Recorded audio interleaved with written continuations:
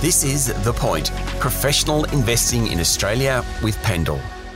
Welcome to The Point podcast from Pendal.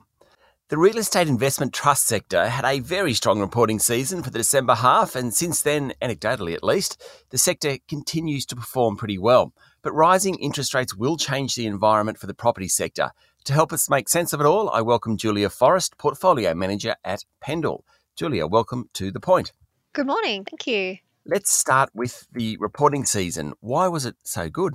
It was a solid earnings season. We had a couple of upgrades. Asset values continue to rise. NTA growth was up 9% for the half. Operating metrics across a couple of the sectors were particularly strong, retail and industrial, less so for office.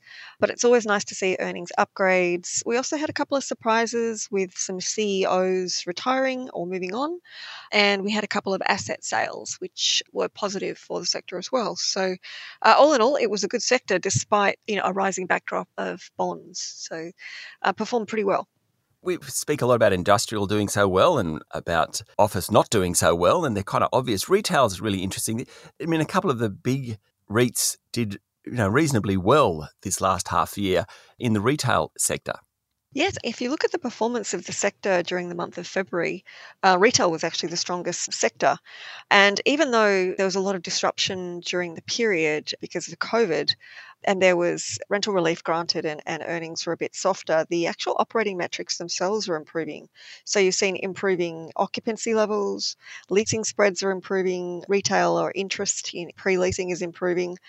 Interestingly, we're still seeing foot traffic down 20% on 2019 levels, but it's being more than compensated by the average spend, which is up about 30%. So people know what they're going to buy when they go to shopping centres, and they're not there for particularly long. They don't go as often as they used to, but they spend more. Okay, so we know interest rates are going to rise globally and in Australia eventually. How should an investor think about a REIT in a rising rate environment? Well, I guess it all depends on the reasons for interest rates to be rising.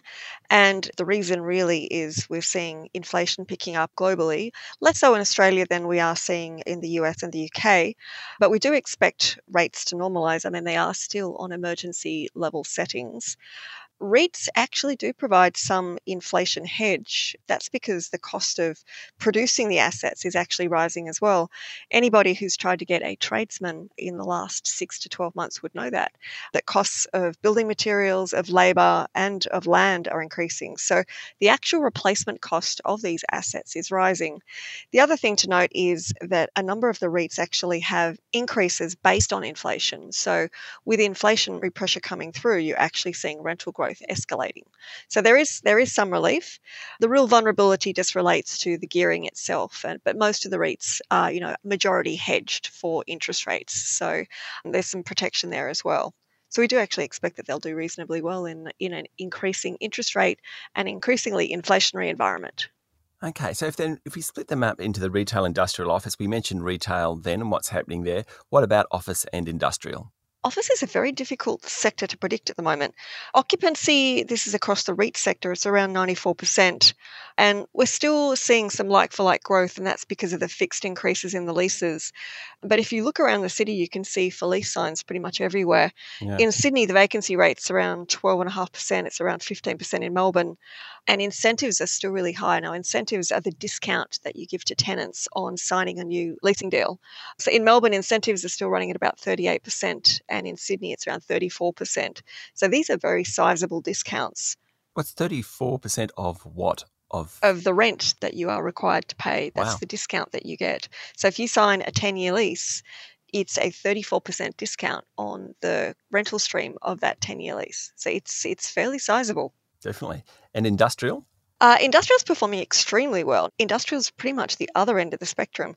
If you look at the vacancy rate there, it's a bit over 1%, and in Sydney, it's about 0.3%. It's never been this low.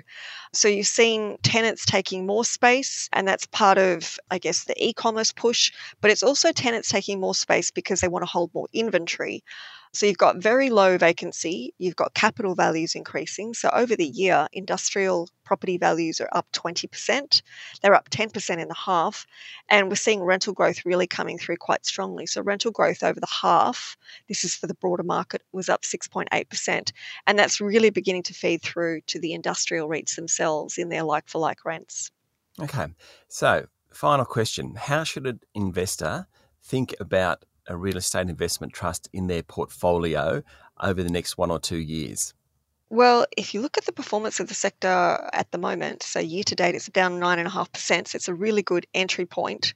And that's really been because bonds have risen about 60 basis points. They're up at about 2.3%.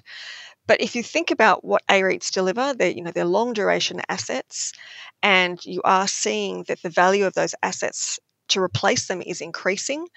They're defensive income streams, so you've got long leases with fixed increases. And as it stands at the moment, because you're looking at a big recovery in earnings growth, particularly for the mall sector and the fund managers, which are producing extremely strong returns, you're looking at the next 3 years an EPS growth of 9% a year. So your starting point is your 4% dividend yield. You've got 9% EPS growth for the next 3 years, and you've got relatively low gearing. It's sitting at around 26%. So they offer very good value, and they're also trading at a discount to the industrials. Julia, thank you for talking to The Point. My pleasure. Thank you very much. That was Julia Forrest, Portfolio Manager at Pendal. You've been listening to The Point podcast from Pendal. I'm John Aylmer.